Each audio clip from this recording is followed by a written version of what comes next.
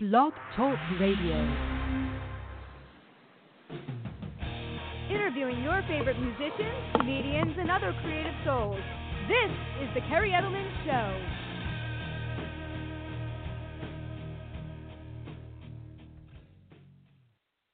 Hey everyone, and welcome to the Kerri Edelman Show. I am super excited tonight to have the comedian Jim Dailakis joining us tonight, and he's going to be one of the many talented comedians that I've had the honor now of interviewing on my show.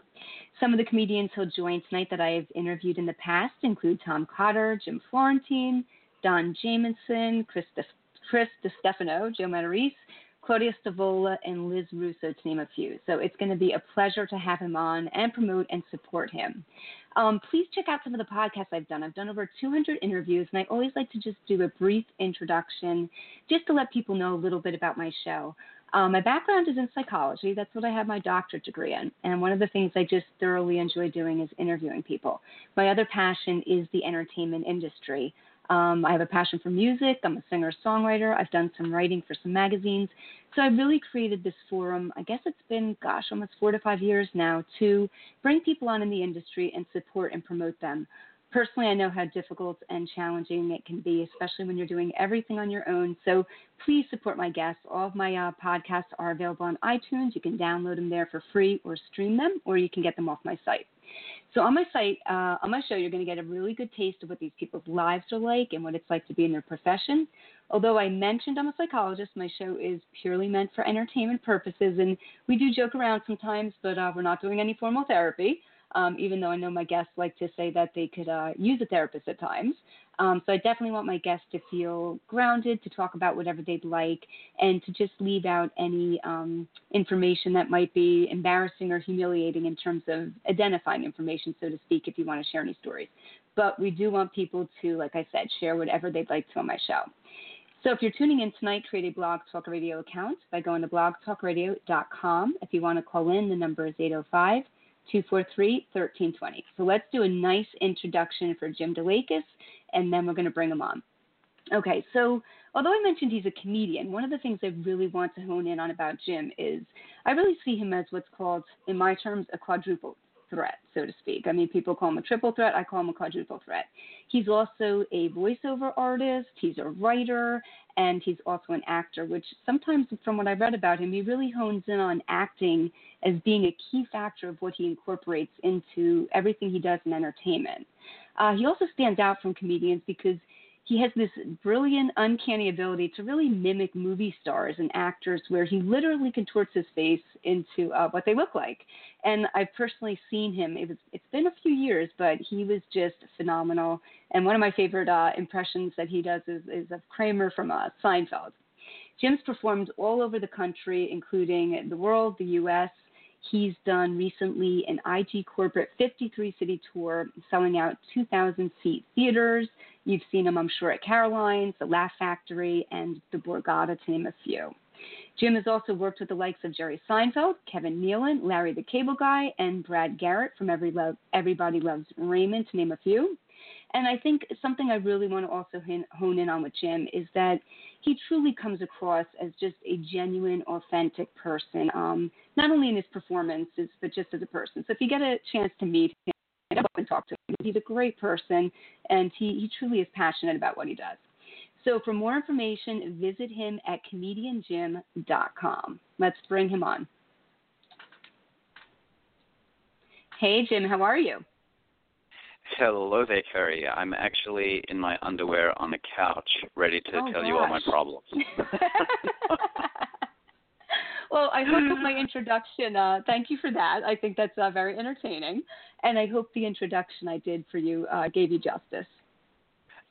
You made me look probably a lot better than I am. And no. I feel like after all that, I should probably run for president. What do you think? Absolutely. I think you'd be a good candidate. I'm not a good enough liar.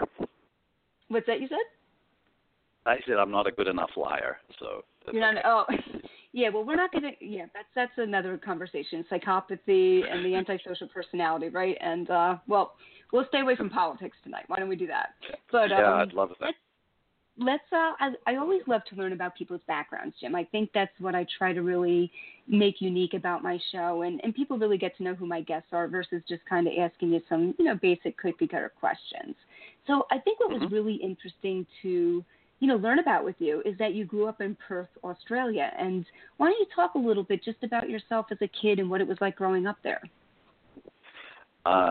It was actually awesome growing up in Australia. My parents were immigrants from Greece after World War II. A lot of immigrants went to Australia, to Canada, to the US or the UK, and depending on where their relatives went, their brothers and sisters. And I had a little bit of an identity crisis because I grew up not knowing whether I was Greek, Australian, or, believe it or not, American, because I used to watch a lot of American television shows, and they were like my escape because when I was a kid growing up, I was the prettiest girl you've ever seen. Aww. In fact, when we sometimes my parents, I'd be there with my sisters, and my people that hadn't met us before would go, "Oh, Mr. and Mrs. Dailakis, you have 3 very beautiful daughters." So that, as you can imagine, got me in a lot of trouble in school because I got bullied a lot, and I weighed about, I had the weight of an anorexic flea, so it was it wasn't fun, but I would escape. I would watch all these American TV shows. Bugs Bunny was my first comedic influence, and I would end up doing impressions of them to entertain the guys beating me up so that they wouldn't beat me up. And I just developed this,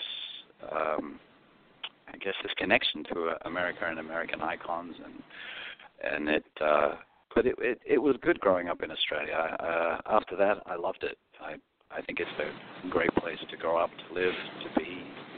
So real quick, just to digress a little bit, Jim, and I'm so sorry to hear about you growing up, but I think, like you said, sometimes what people do is they, take some of these situations they've had in your situation, and I mean, you've made it into a majorly successful career from you learning to do these impersonations and being an amazing actor and a talented comedian and so many other things that you're, very fortunate that you've been able to incorporate into your life.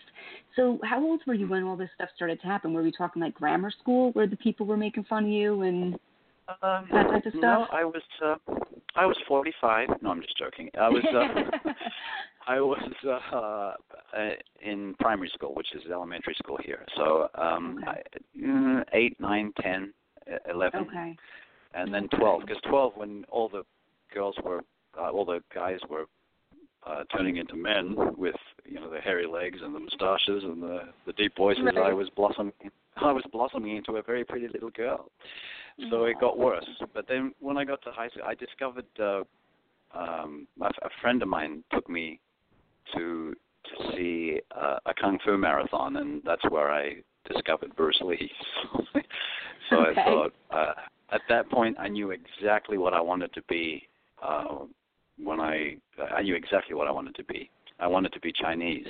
So I hired a math tutor. I'm kidding. I just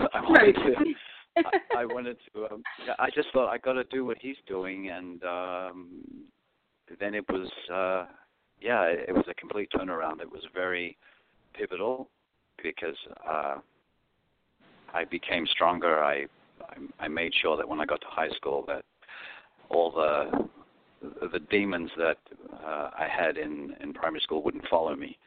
But what was interesting is that when it was the opposite reason, they wanted to beat me up because I was weak and looked like a little girl, and now they wanted to beat me up because I was strong and capable of handling myself. But I avoided both. Both times I avoided any. So you started to take martial arts? Is that what you were saying? Yeah, you got involved in? Okay, very cool. And then that gave me the confidence to really branch out and do what I really wanted to do, which was to act, which was to make people laugh. Because although the making people laugh thing was just a very pleasant accident, but and I'm glad I had that crash. Well, again, let's go back a tiny bit because I want to talk a little bit about. And again, I'm sorry, like you said, that it was unfortunate that you went through some of these experiences. What did your parents do for a living? Because I want to incorporate some family stuff and then get into the TV shows you were watching and that type of stuff. Sure. My father was a tomato grower, and then he moved from a little town in Western Australia called Geraldton to Perth, which is a bigger city, and he was a real self-sufficient man. He makes MacGyver look useless. He can do anything. And I always felt like I had to live up to what he was able to do, but I just couldn't. So again, that's where my creative juices would take over. You know, I couldn't do something like be a handyman or mow the lawn or any of that stuff. But so he ended up with his own business, a delicatessen and a newsstand. And nice. yeah, it was pretty good. I was always amazed at how so many Europeans had come over after the war, and with nothing, they just built a life. You know, they started businesses. They were successful at it. And my parents, I guess, were moderately successful. We were broke many times. Okay. And I still wouldn't have it any other way. I mean, because they gave us what everybody wants, which is worth more than anything, which is they gave us discipline, love, and encouraged us to do what we wanted. And I remember when I told my dad, I said, I finally realized what I want to do. I think I want to be an actor and maybe make people laugh too. And I said, are you happy with that? And he goes, no, not at all. but he still encouraged me. He still told me this is what you have to do. You know, so right. Yeah. So it was a good childhood. I can't complain. No, it sounds, again, I think that's I think the theme that you're talking about too, in terms of your parents coming over and needing to persevere and, like you said, you know, make a life for themselves. And I think unfortunately you took a lot of that stuff from what your parents had and you used it in a different way in terms of learning, unfortunately, to survive in school and not be bullied and learn to stand up for yourself, like you said, and develop some discipline and competence. So I think that's great that you were able to, you know, reframe that, because some people can get into situations where, you know, it leads to extremely low self-esteem and then, you know, their lives go in a much different direction, but you were able to, you know, bank on that, so to speak, in a different way. And I think that's great that you had that strength and that power to do that. It was lovely. I was glad, yeah. Yeah. What did are your sisters involved at all in entertainment? What do they do for work? No, they're, I guess, the exact opposite. Okay. My younger sister is a hooker, and my older sister is, no, I'm just kidding. No, they're just, I don't know, would they want me to tell anybody? One works in no, Jim, I don't want you to, again, as I say in the beginning, if you don't, whatever you feel comfortable sharing. So if you don't want to get into that, you know, that's fine. Do you have a good relationship with them? Oh, very.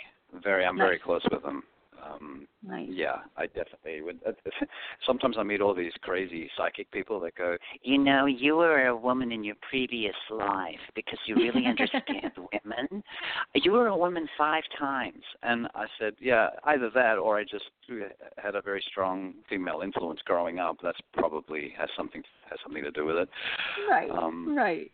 So, yeah, I do. I get on very well with them. That's great. And my younger sister she was a tomboy. So when my older sister became a teenager, I thought, oh, damn. But then I just switched over to the younger one, and to this day, because she was such a tomboy, I've always called her my little brother. So, right. She calls me big bro. I call her little bro. It's funny, but it's all good. Yeah. Good. So as you were saying, you started to really get, you know, kind of pulled into the American television. So talk a little bit about that, and what was it about the American television that was kind of your escape, as you said, and you know, how Bugs Bunny became this kind of initial influence for you with comedy. You know, just, pull some of that stuff in, and then we'll start moving forward. Yeah, it was very weird because my friends would always, after school, or when I go to school the next day, they would say, did you see the goodies? Did you see this? Did you see? And it was always the British and Australian television shows they were talking about. And I kind of felt left out because I thought, oh, I can't talk about it. I don't know what they're saying. And then I thought I should probably watch those shows so that I know, so I can be in the conversation. And then I said, what time are those shows on? And they told me, and I said, if you think I'm going to give up Bugs Bunny, I Dream of Jeannie, Get Smart, and Gilligan's Island for that, you're out of your mind. Right. So I don't know. There was something about the American sense of humor. Just something resonated with me. I always felt like, even as a child, before I knew what I wanted to do, I just felt like there was a sense of belonging here. And I look back now and I realize how prophetic that was, because I'd watch these shows and they just made me happy. And they made my parents happy too. And then when I got a little older, I mean, my parents would watch the Carol Burnett show, which I absolutely loved. Just couldn't wait every Sunday night for that to come along. And then Flip Wilson, the Flip Wilson show followed that, because we would get all this American content back then. We still do, but there's a lot of Australian content nowadays. But back then, I would see all this stuff, and it just, to me, even to this day, when people try to pigeonhole comedy, I just still think if it's funny, that's all that matters to me. I don't care if it's edgy. I don't care if it's a puppet. I don't care if it's musical. I don't care if it's alternative. If it's funny, and if I laugh and it's funny, I love all sorts. But that's what was making me laugh. And one of the other shows, I guess I was probably 10 years old, and I always had to go to bed at 8:30. My sisters and I, my parents, especially Dad, would go, all right, come on, in your bed. But we were allowed on Monday nights to stay up a little later because we had to watch the Mod Squad. And I mean, we were little kids back then. We were tiny. But it was just funny that we're watching this. He allowed us to watch an adult show. But what was even funnier is, for some reason, and to this day, I don't know why, as a 10-year-old, I loved All in the Family so much. But my dad would say, all right, you can stay up to watch Achibanka, okay? But then you go to bed. Right. So I would watch All in the Family, and I just think, what did I see in that? I have no idea. But and that's kind of I guess funny, those things shape me. And again, I don't, I watched it. I think, I've seen some of it a little bit. I didn't grow up watching a lot of that, but or even, it was a little before my time probably too. But I think with that, I mean, that was an edgy show. I mean, I listen to Howard Stern and I hear him talking about that sometimes, and like, how did they get away with that stuff back then? So, it's kind of interesting that did your parents, were they concerned at all with exposing you to some of the kind of risque, so to speak, content of it, or no? Not really. I think what was interesting, I learned to speak English. Batman taught me how to speak English. Okay. My parents' my first language was Greek, and wow. And my parents picked up. They just picked up English off the streets, and they learned how to spell, to write, to speak it, and do it very efficiently. Especially my father, and so most of my childhood, I was speaking Greek with everybody. That's all I understood. Okay. But I would watch Batman with my mother. And now these shows, again, are before my time, but back then in Australia, all shows that the U.S. had in the 50s and 60s showed up in the 70s and early 80s. Right, so we would watch Happy Days in the 80s when it really was, now it's just like, with the world the way it is, and with the internet and all that, it doesn't really matter anymore. We're all on time. But I remember I went to primary school. My first day at primary school, I skipped kindergarten, and I had no idea what was going to happen. And I heard all these other children just speaking English, and I thought, yeah, I know that language. That's how Batman and Robin talk. Oh wow! So I just joined in. Which is that was it. That's how I. So you can see how much influence came from television. Right, television. Today I don't even have a television. Oh, you don't? Today I don't even have the TV. No, I don't. I think it's just awful. But I think in moderation it's okay. Right. I got rid of it in 2003 because I'd rather. Wow. I'd rather just, I don't want to waste any time. I want to. And not that watching too much television is a waste of time. Right. But right. a little bit is fine. Okay. Now it's all right. if there's something I have to watch, I'll watch on the internet. Internet, right? The internet. So let's talk a little bit moving forward. Like you said, as a kid, you're getting into this TV stuff. It's really kind of taking a grasp on you. So when did you first start saying to yourself, hey, I really want to be an actor? I mean, was this when you're getting into high school, or talk a little bit about kind of moving forward? Yeah, high school was. I happened to just see a film with Al Pacino called Dog Day Afternoon, and it was on television really late at night. I had never seen that kind of acting before. I was just mesmerized because it didn't seem fake. Everything just seemed so fake before I saw that, and I just thought, how's he doing that? That just blew my mind. I said, I'd love to go to learn to do what he's doing, but I want to do it that way. That just is fascinating to me. And then I watched all of Al Pacino's films, and I think it's just weird how when he was younger, he sounded like this, like, oh yeah, you got to put the gun down. Oh yeah, right. What's going on? Is that okay? Okay, that's fine. Then he did toilet power, and he started to sound like this, right? And now it sounds like an old Jew. Oh, she's got a great ass. And it's just really weird to me. Right. But I still think he's great. I still think he deserved his Academy Award for playing Foghorn Leghorn in Scent of a Woman. Oh, do that, hey. And but then I guess it was just in my fantasy. I thought I guess I could do this. I guess I could. Maybe someday I could go to America because I guess he went to the actor studio. Maybe I can do that someday. Right. But it wasn't until I saw another movie where I only went to see this movie because I was a little bit down and back then all I cared about was just getting like most teenage boys, I just want to pack on some muscle. I want to be stronger, and I was just going through hormonal changes, and my dad said, "Hey, why don't we go to see the movie where the man he does the push-ups? Let's go to see the movie. You know the push-ups. You like push-ups." So I went to see this movie where this guy's doing push-ups and he's talking really weird and saying, something, Adrian, you're really something else, Adrian. I'm thinking, I don't understand what this guy's saying, but I love what I'm hearing. Right. And I guess after Rocky, right. My whole life was completely turned upside down because then I started to believe that I could do anything. And that's when I started to think, I got to actually make a move to do this. And my dad was saying, well, you should go to do some acting in Sydney or in Melbourne. And we do have NIDA, which is a lot of graduates like I think Russell Crowe, Nicole Kidman, Hugh Jackman. He graduated from a place that we have where I grew up in Perth.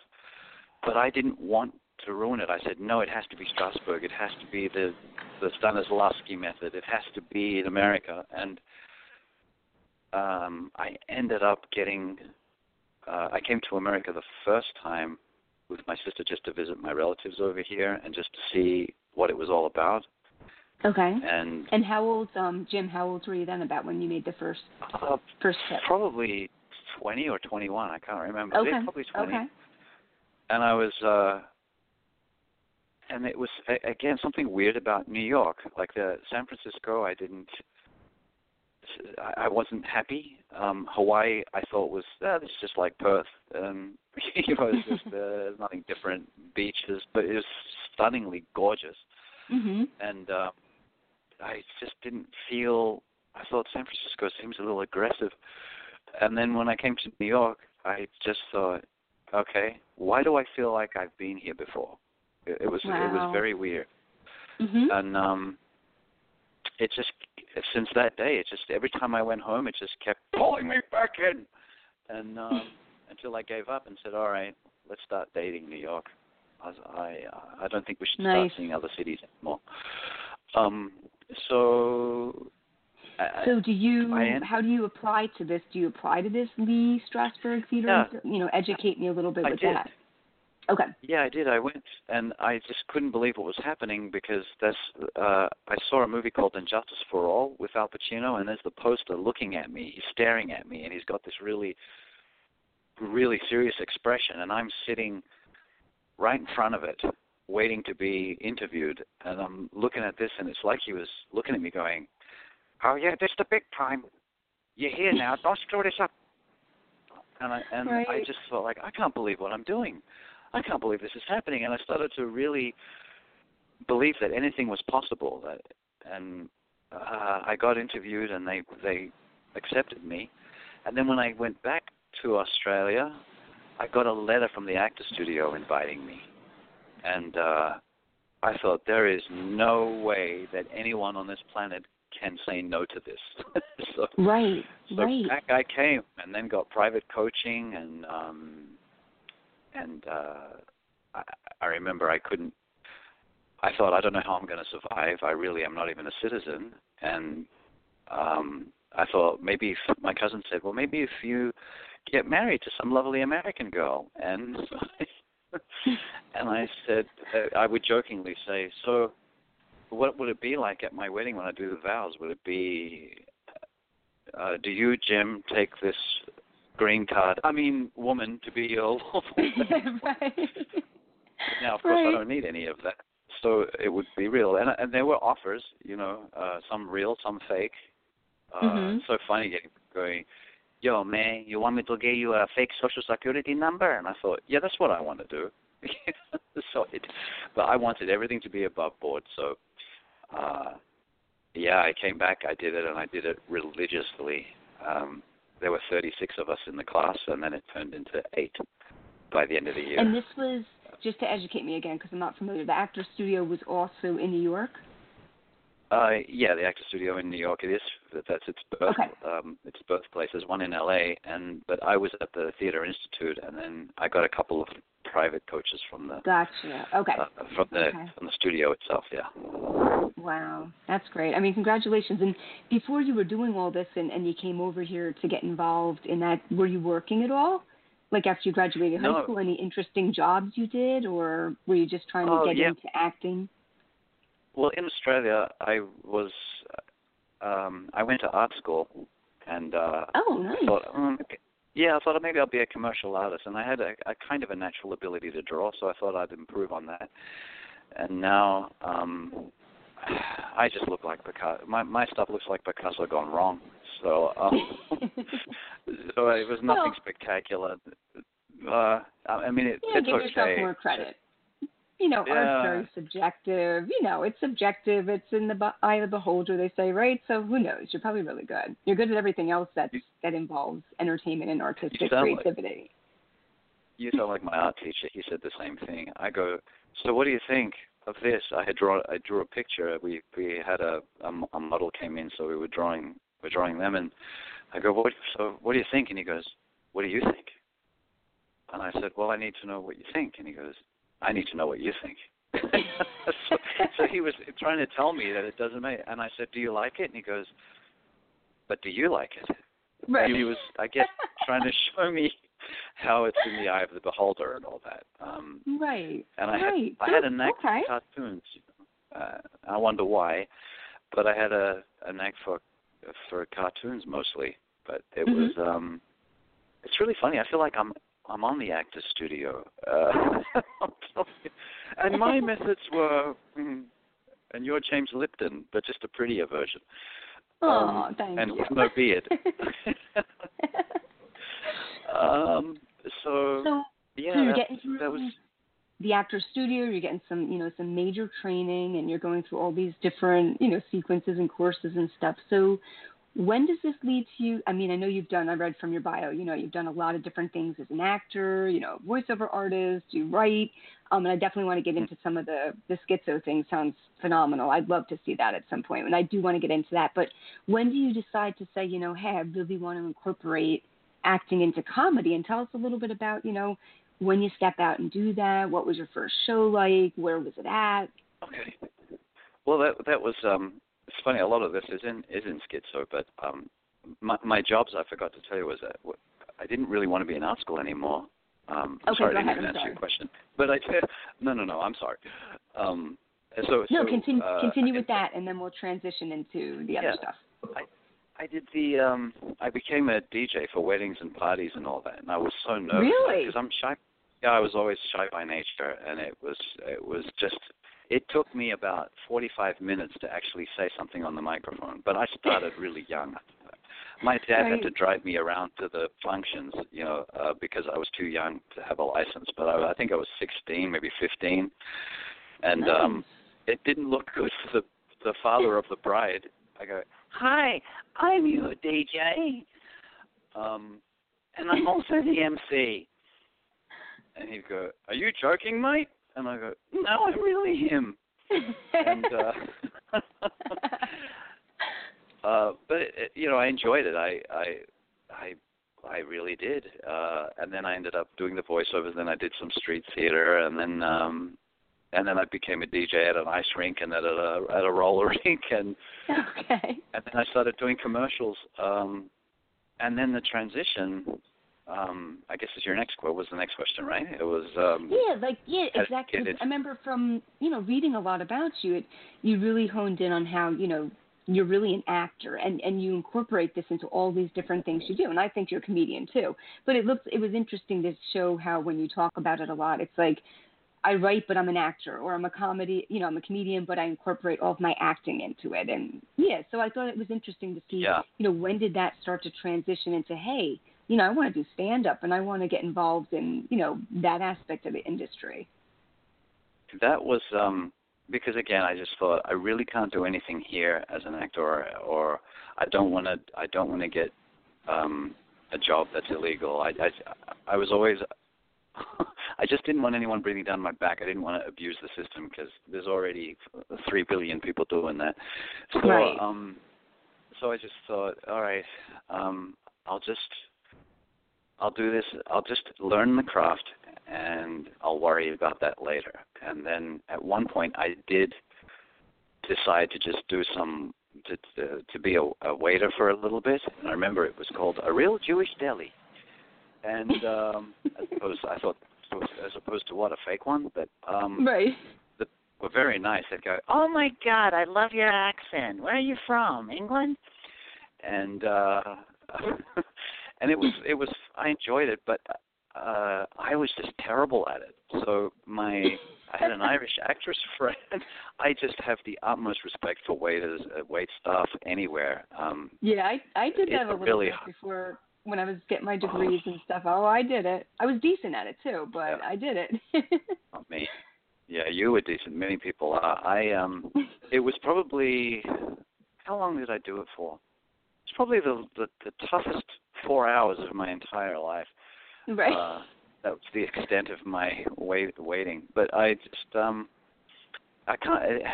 Math is involved. I can't do that stuff. It's too much.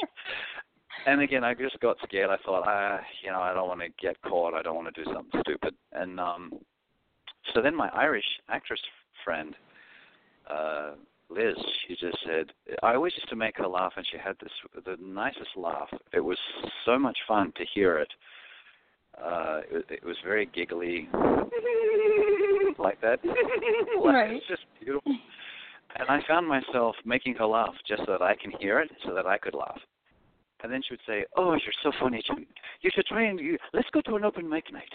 Let's go do that." And I said, "Oh, I'm not doing that." I said, "What are you kidding? A comedian?" And she goes, "You've got to give it a shot."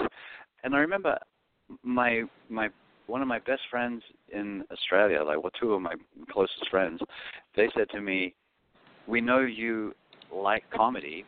We have this guy from America that we have a video of. We think you'd love it because he does impressions as well, and he's funny."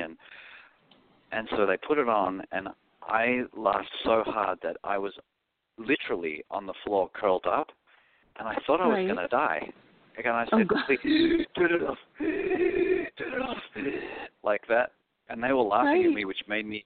I thought, this is how I went I'm a statistic. I died laughing. And it was Eddie Murphy, oh my gosh. Delirious.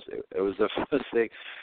I didn't realize then why I liked it so much, and maybe people don't think of it that much now, but I always look back and think, I guess maybe I thought it was amazing, and to this day, it probably would still make me laugh.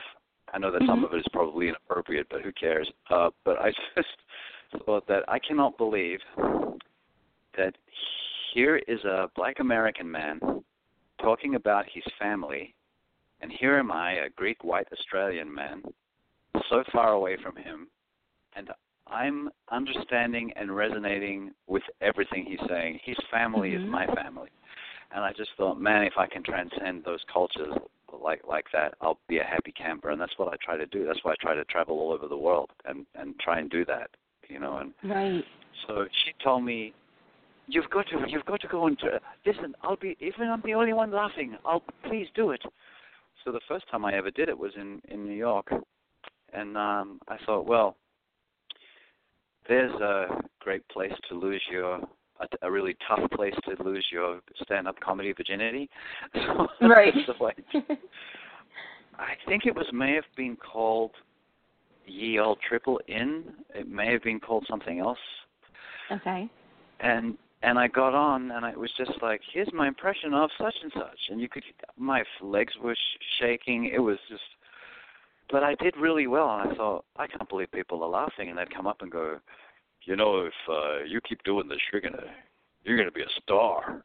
So, I don't know about that. And then I'd go on and off. Yeah. And then I went back to Australia and didn't really think about it much, and just started doing commercials over there, and we became a radio announcer for a while, and then back to DJing, and then more voiceovers. And then I thought, Seinfeld had been on for a while, and I thought, I wonder if I could actually write something and do it, and get up on stage and actually do it with more, with just more knowledge that I have now. And I did, and then I did that probably once every 2 months at the local club, and it was going really, really well. And then I thought, this is really no way to make a living. So I did one last show. I said, this will be my farewell. And I did it. The first time I ever got an encore. And I thought, wow, this is good. This is a good way to leave. Great blaze of glory.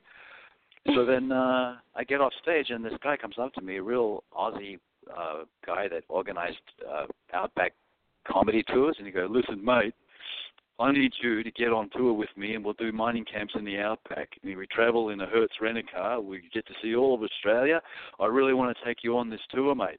And I said, you can't offer me that. I just quit. And I did it. And they said, all right, you're headlining. And I said, I don't even know what I'm doing. I have like 15 minutes of material. That's awesome, but though. Boy, do you learn fast. Right. Oh, my gosh. So how, if you don't mind me asking, like, where are you at right now in terms of how old are you about when you're going back and forth and you're doing all these voiceovers and commercials and you're, leaving comedy when you barely even started it, and, where are we at right now in the timeline? I can't, it's all such a blur. I was probably... in your 20s still? Yeah, 20s. I would say probably mid-20s. Okay. So you're, wow. Okay. Yeah, I think, because I was doing it in New York too at the time, because it was like a bit of both. And I remember when I did come back, so I was very young when I went on these tours. I was just a kid. I was just thinking, what am I doing? I want to go home, because I'm not really the camping guy. I like camping so long as I can take my fridge, my bed, my oven, exactly. My good clothes, my shower, my toilet. Which then makes me think, well, I already got that stuff here, so I don't want to go camping. And there's no insects here either. Right. And I have a fridge. So, but it was an experience, and these guys were like, we were entertaining Crocodile Dundee extras. When I saw Crocodile Dundee, the movie, I just thought, this is an exaggeration. Everyone's going to think that these kind of people actually exist. And when I went into the Outback, and saw these people, I thought, my God in heaven, they do exist. Right. And they were rough as guts, and they were, oh, geez, they take heckling to a whole new level. They just, oh my gosh, they want you to get on stage so they can hate you immediately and make fun of you. But once you win them over, and if you're funny, they love you. And so when I came back to New York, and I remember some people in the industry going, New York's really tough. New Yorkers are jaded. They're very tough. I said, yeah, I got this.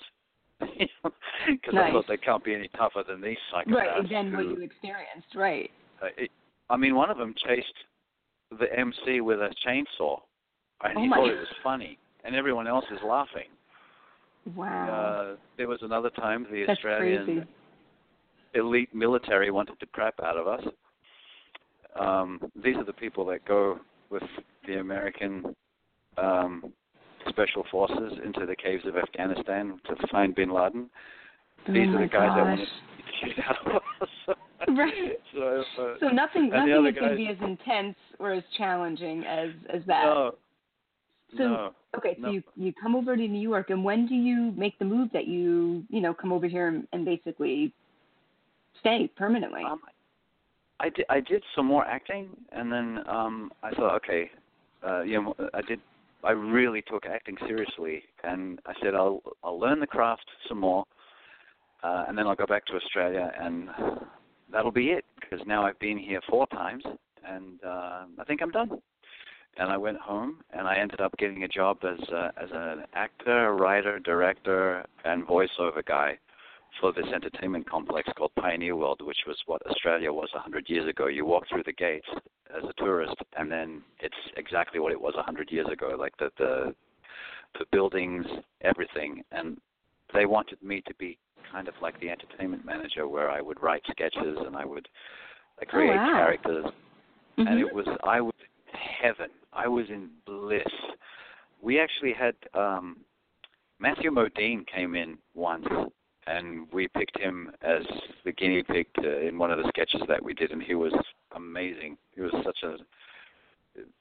so gracious, and I was just so happy. And then I thought, let me try and do some stand-up again. So I started doing more stand-up, and I started getting a little bit better at it, and then even a little bit better. And then they wanted me to enter this contest, and then I won this contest, and then they were going to fly me somewhere. And then just out of the blue, I kept saying to myself, I wonder if I went back to New York now that I've had more experience, if I can do something. Mm-hmm. I'm sure the answer will come to me. And then these producers called me and said, you're one of the guys, we're doing a television series, and this was before reality TV. They said, we're doing a series, it's called First Person. It's like everyone has a video diary. We give you a camera, and we want to follow the life of what you're doing. And the others are so depressing. We have a strict, devout Catholic who wants a sex change operation. We have a woman who has to leave her town because it's ridden with asbestos. We have another one of a gambler who's in jail and an alcoholic. And they said, we need some relief. So we want to audition you as, when you get the camera, we'll follow you around and see what you're doing. So I auditioned for it. And then they said, it's between you and a Vietnamese guy. And I said, oh, whatever. And then they called me again and said, all right, they'll give it to you on one condition. And I said, what's that? We know you went to New York once. We want you to go back there again. And I thought, well, there's my answer. Okay. So then I got invited by a wonderful man named Bruno Schrupa at Wise Guys in Syracuse. He used to own that club. And he said, I saw your stuff. So I sent, this was all part of the video diary, and it was on television. You can still see it, where I'm just calling agents and managers in New York, and I'm recording everything, and I tell them I'm recording it, and they were all great. It was wonderful. And I said, are you the right people to come to? And I said, yeah, send us your stuff. There was one guy who was talking to me a lot, and I didn't know who he was. I didn't know who anybody was. And he said, you got some really good stuff. I really like to, when you come over, I want to meet with you. You definitely have something. And I thought, well, now I can't resist that. That was actually Rory Rosegarten, and I had no idea who he was. Oh, my gosh. So, and then I think Jay Leno's manager was talking. It's just really weird because I was just naive. Let me call up this guy. Let me call up this girl. But you know what? Jim? I mean, in retrospect, I mean, if you knew who they really were, you might have been more intimidated, and maybe not necessarily that you wouldn't have done it, but I think the naivety maybe gave you a little bit of an upper hand because you were yourself, and you know what I mean. You didn't have to kind of shy away from things, and because you didn't know who these people were. There's an element of truth to that, absolutely, and not knowing, because then you don't put them on a pedestal. You just think, well, this is an agent. Let me see what I can do. And so it was. So he invited me. I said, if I'll send off 10 tapes. If I get 3 yeses or 4 yeses, maybe I'll go. So I ended up getting about 7 positive responses, and one of them was Bruno, and he said, I'll sponsor you so that you can work here legally. And oh, wow. And I said, oh, okay. And he said, it'll be like a 3-month tour. I have a few upstate New York, central New York gigs for you. You can use my room. You can stay here for a while. And I thought, oh, cool, 3 months. I went off to do a 3-month tour. Right. A 3-month tour.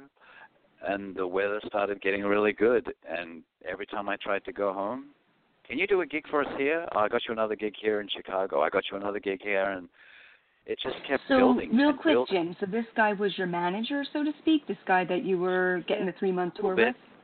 Okay. Yeah. And then I needed to work here legally. He didn't really know exactly how to do it, so I met this amazing, honest, incredible, wonderful lawyer who's now responsible for my green card and having me work here for the 20 years, 3-month tour. Wow. David Bukowski. He was an honest lawyer. Can you believe that? But he did. Nice. He just knows how to do it, and he's so honest that I said, what about a green card? He goes, no, you're not ready for that. I don't want to take money from you when I know I can't win the case. But, I mean, eventually, just through the powers that be and what I've done and what he did, it was all good to go. I can do anything now. But it was, it just, the tour. What a journey you've been on in terms of just kind of the back and but I mean it's a lot of trial and error, and I really respect and appreciate when people, like you said, you're doing the acting, you get involved in comedy, maybe you're not ready for it yet, you go back and along the way, like you said, you're really building up your skill set to the point of when that you're like, okay, now I've got something and I am ready to take that next step and do something with this.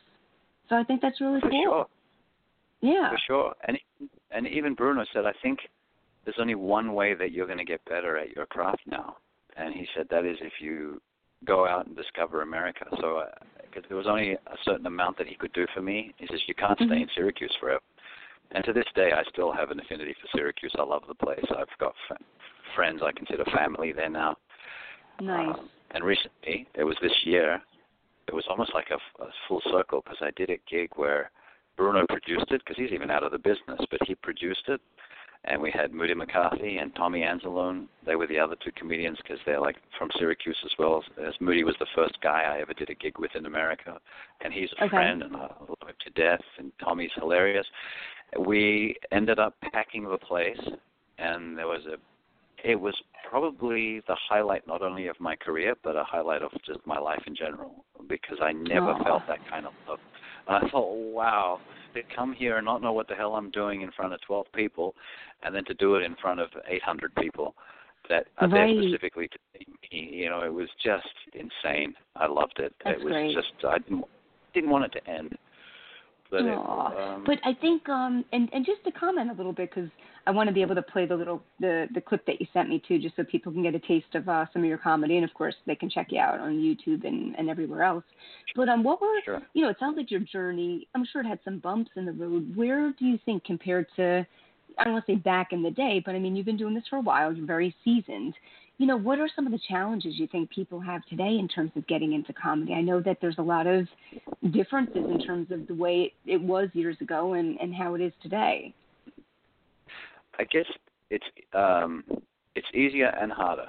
I think back then there were a lot of gatekeepers. There were a lot of people that you had to go through. Mm-hmm. They had to say to you before you could get to the next level. Even when I came here in the late 90s, it already began to change, and I heard all these horrible.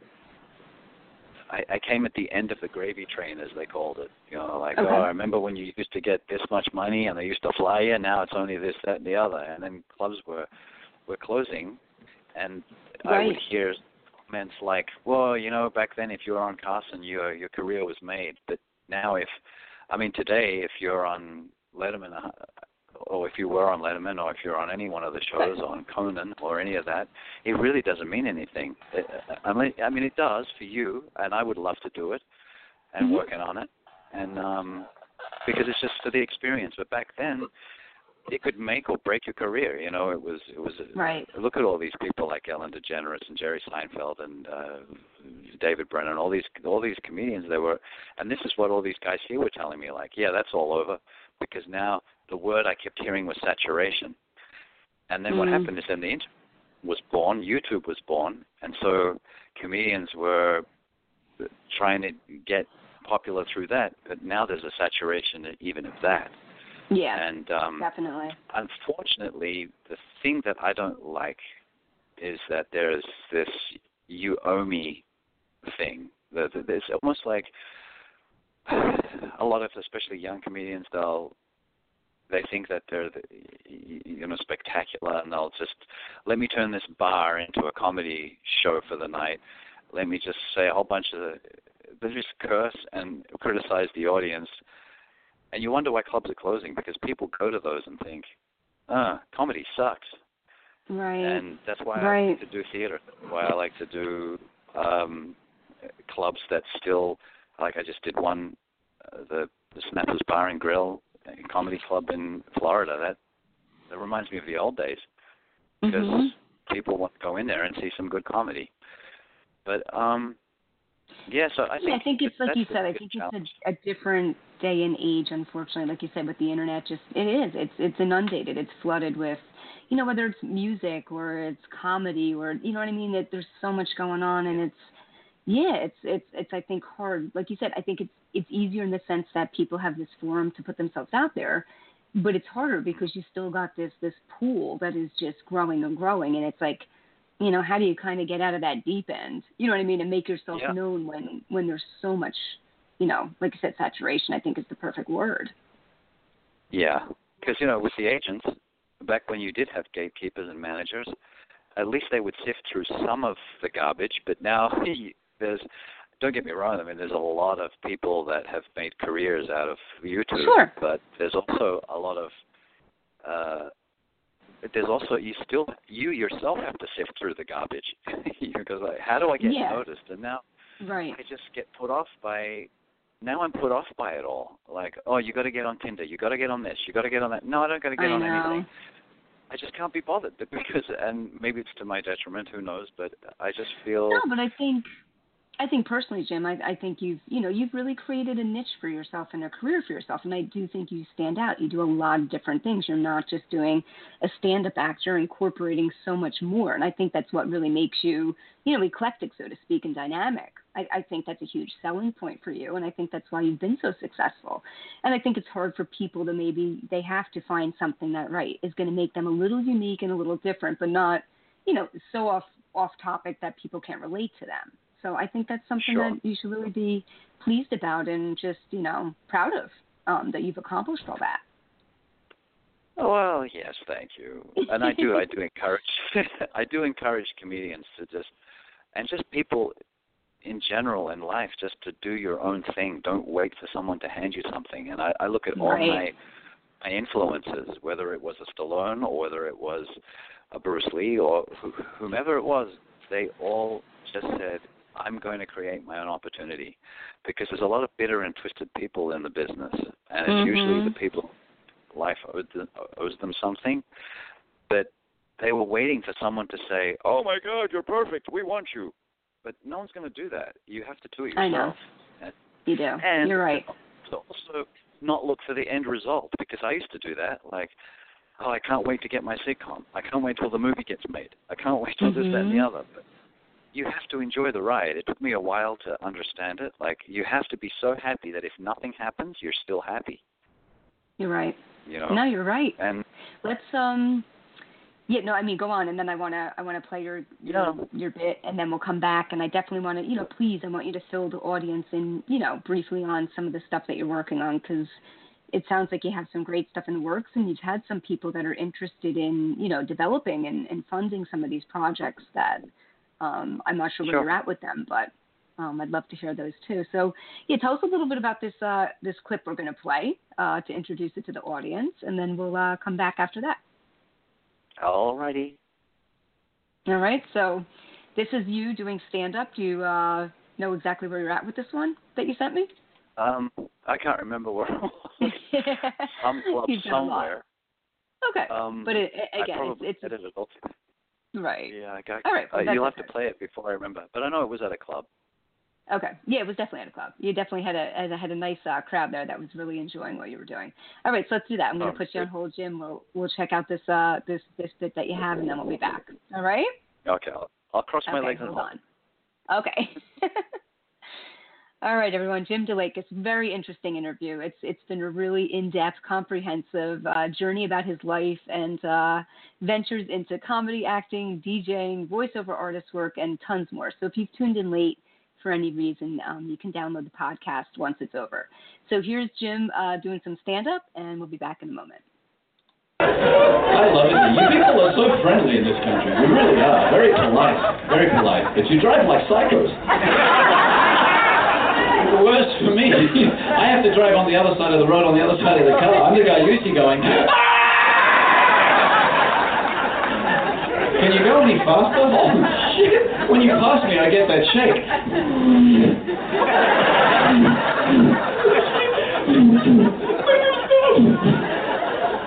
Finally, I back out of my driveway.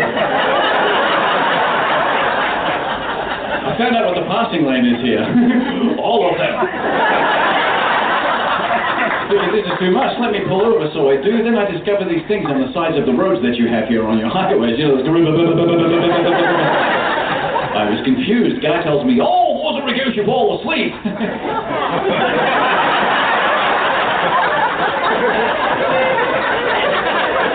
Okay then.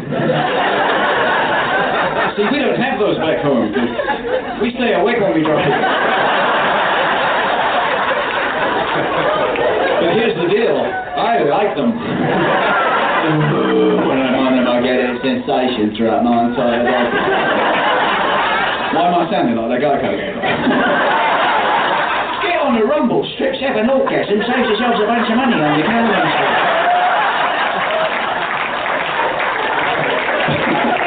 When I'm on them, that feeling that... right there. Who's your driver? I'm Horny Bee.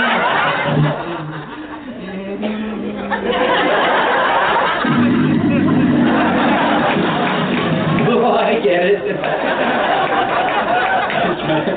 Here's something I discovered really earlier on with my driving experience with you all. I realized if you miss an exit, you are screwed.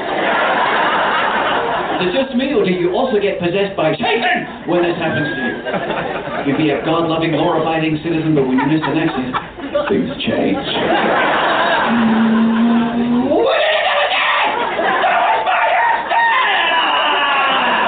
Recalculating. Shut up, bitch!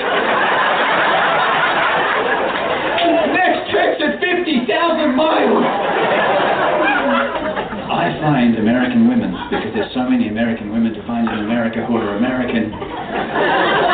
Number one, you're adorable because you've got an accent. Thanks for getting that. I did that joke in New Jersey. A woman gets up and goes, "You're the one with the accent!"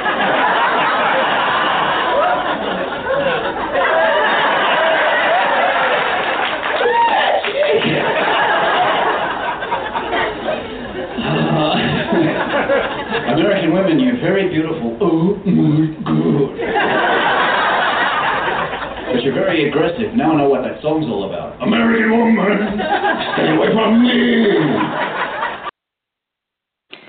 right, everyone, again, Jim Dailakis, some of his comedy, and as I said, you have to really go out and see him do a live show. That's a great piece of what's to come if you go see him live. So check him out. Go to comedianjim.com so you can check out upcoming shows, events, and so much more. So let's bring him back on.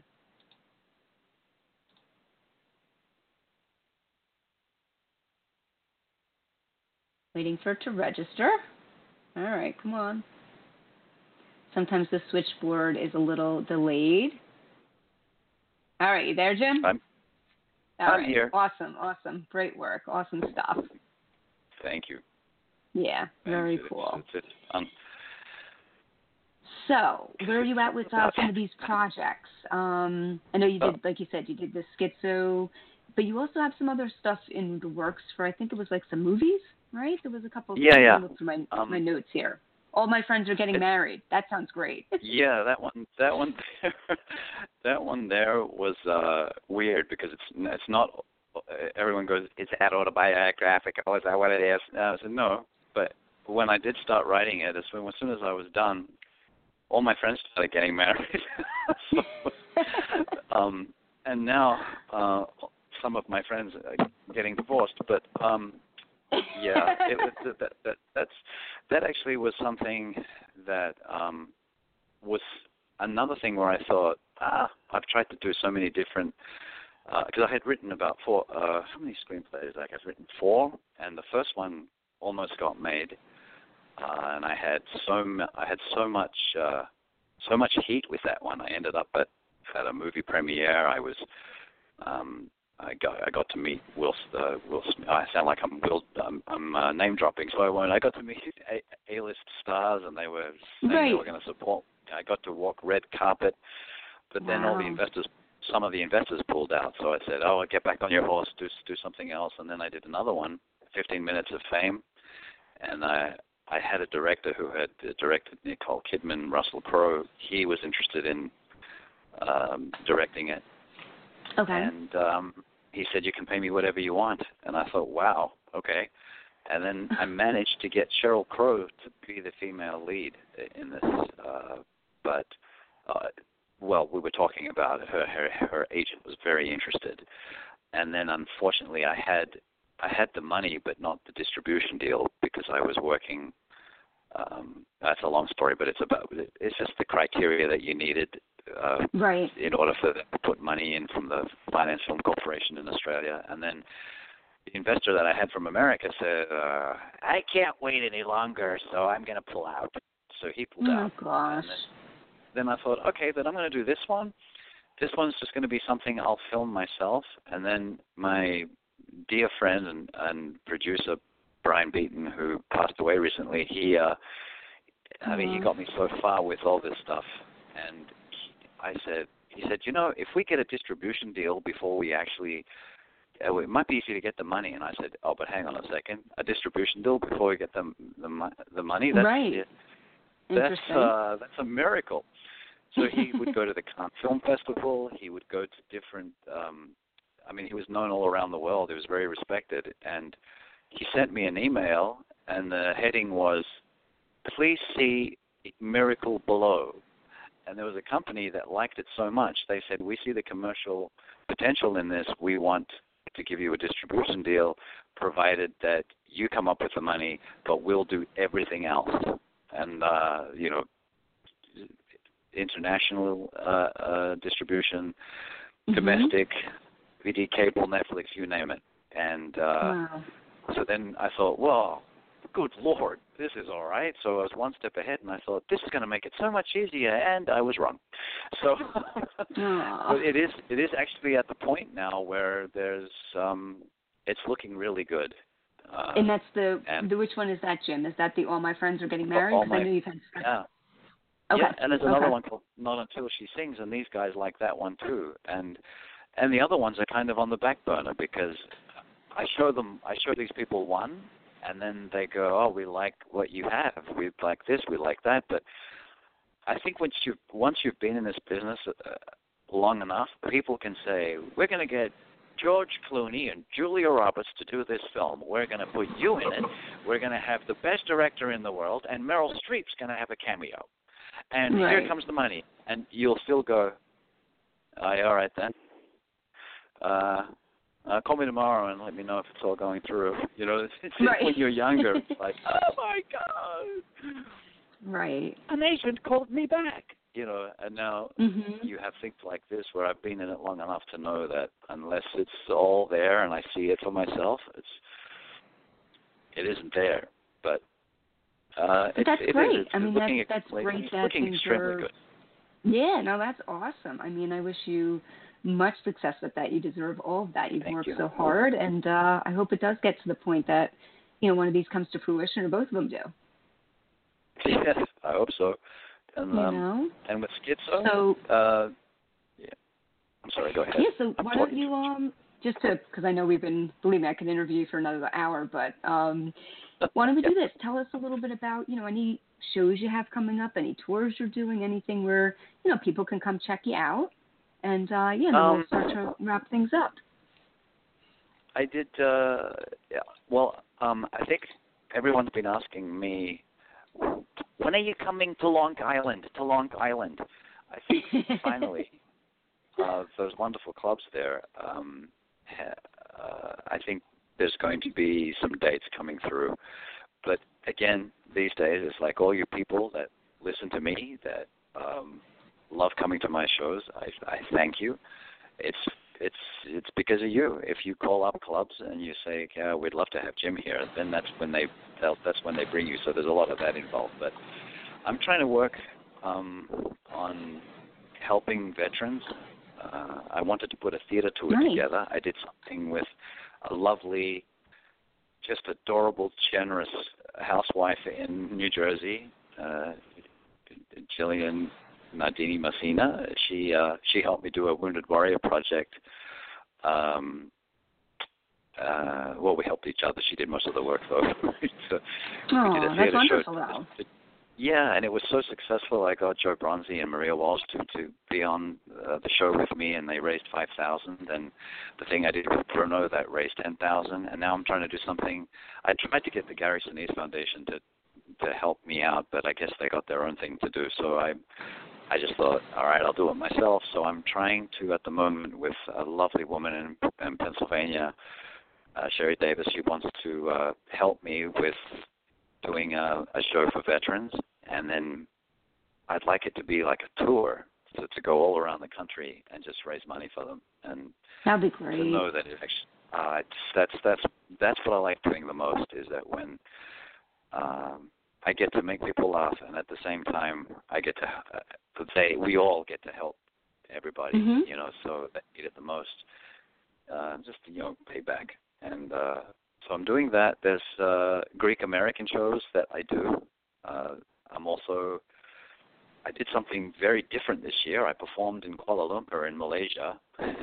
That was amazing. Wow. Yeah, that was amazing. And they said, we like you so much. We'd like you to come back and to do the Asian tour, to do the Hong Kong, to do the Manila, to do Singapore, and to do the whole tour. We like you very much. So I said, all right, I'm in. So I'm doing Singapore on the way to Australia. I've got some Australian shows. So just go to my website if you want me. I'll come and do your show. You will not be disappointed.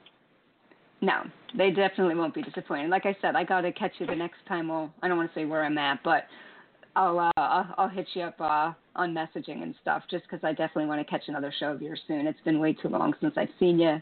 Both personally, I'd like to see you, and also to come out and support you. When did we do? Because we met. Where did we meet again? Because it was in Connecticut. No, New Jersey. New Jersey. Yeah, you were performing with a comedian named Claudia Stavola, and I had come out to see her, and you were headlining the show, and that's how I met you. I mean, it's probably been Jim at least 3 years. Yeah. Yeah, because your face. Yeah, because I saw your face. I said, I know her, and I couldn't remember whether you performed or. What's that? I couldn't remember it because when I saw your face, I said, because I never forget a face. I'll forget a name, but okay. I'm terrible with names, Julia. But I remember. I thought, but did she go on stage? I don't remember seeing Kerri on stage. But you were with Claudia. No, I didn't go on stage. I was just a supporter in the audience. Right. Yeah. Claudia's become a wonderful. She's wonderful and very funny. Yeah, very talented too. Definitely. So, so I mean, Jim, thank you so much for coming on, and let's definitely do this if at some point in the future when you got some other stuff in the works, especially if you have one of your films or your projects coming out, you're always welcome to come back on and promote it. It's my pleasure, and thank you for all that you do for people like us. I hope we're returning the favor because the more exposure we get, the more people know about us, and people do listen. And I hope your show explodes. And I hope so too. I really hope so. I think I do a lot of research, and I really do an in-depth interview. So I'm hoping, yes, at some point that I can also, take it to another level. So, but like you said, Jim, hard work and perseverance, and unfortunately, doing stuff on your own and not expecting anything. Yeah, I think you summed it up well. Yes, but, I hope I didn't talk too much. No, because I think you should shut up now. What's that? I listen to my own voice and go, I think you should shut up now. That's what the other voice in my head says. No, I think this is a nice way to end it. I think hard work and perseverance and, meeting people who support you. I think that's the key component too, because I'm always willing to support other people, and you never know who you're going to meet along the way where maybe you can collaborate on a project, and that's the stuff that starts to get the wheels spinning too. So I think that's a good way to kind of tie things up. It would be so good to wrap up now with people who need people are the luckiest people. But have Barbara Streisand singing, not me. There you go. Well, Jim, thank you again so much. And again, you're a delight, and I hope that the show gets some good listens for you so people can really learn about your life story too, because I think it's really significant, and like you said, I think you really made an impact in terms of where you were and where you are today. Well, thank you so much. All right. And thanks everyone for listening. Absolutely. Mm-hmm. And like I said, there'll be a podcast, so we'll definitely promote it after it's over to help people come along if they, for some reason, tuned in late or they weren't able to listen. Yeah, I'll call you and go, Kerri, I want to share my Academy Award with you that I won for the film. Yeah, right. One can only dream. No, don't say that. Never say never. I think you said that tonight, right? But thank you so much again, Jim. And, we'll definitely be in touch off the air, and I wish you much continued success. Ditto. Thank you so much. Okay. Have a great night. You too. Bye-bye. Bye-bye. All right, everyone. Again, Jim Dailakis. Check him out, comedianjim.com. He's also on Twitter @comedianjim. And you can hit him up on Facebook. He has a fan page. He has a personal page. So, like I said, definitely go out to one of his shows and support him. He really is a unique talent that brings something new and fresh that I don't think you're going to see elsewhere. So it was a pleasure having him on the show. And again, thank you to everyone who has tuned into the show. As I said, we've done over 200 interviews. I've had national comedians, musicians, filmmakers, and again, been working really hard to get the show to where it is today. So I am definitely appreciative of the connections I've made and the support that I've received too. So follow me @Kerri Edelman on Twitter, and I'll follow you back. I also have 2 personal pages. One of my Facebook pages is maxed out at the 5,000, so you can find me at the other one because I love to keep in touch with people that way too. And also become a fan of the Kerri Edelman Show on Facebook, and you can see upcoming shows, events, and interviews. I do have some stuff in the works, but I think Jim can appreciate this. I have a lot of irons in the fire, and it's just a matter of waiting to solidify some dates and times for some new upcoming interviews. So I definitely have some interesting people coming on. So again, thank you so much, everyone, for tuning in tonight. Check Jim out. Go to comedianjim.com, and we'll be back soon. Thanks again for the support, and have a great night.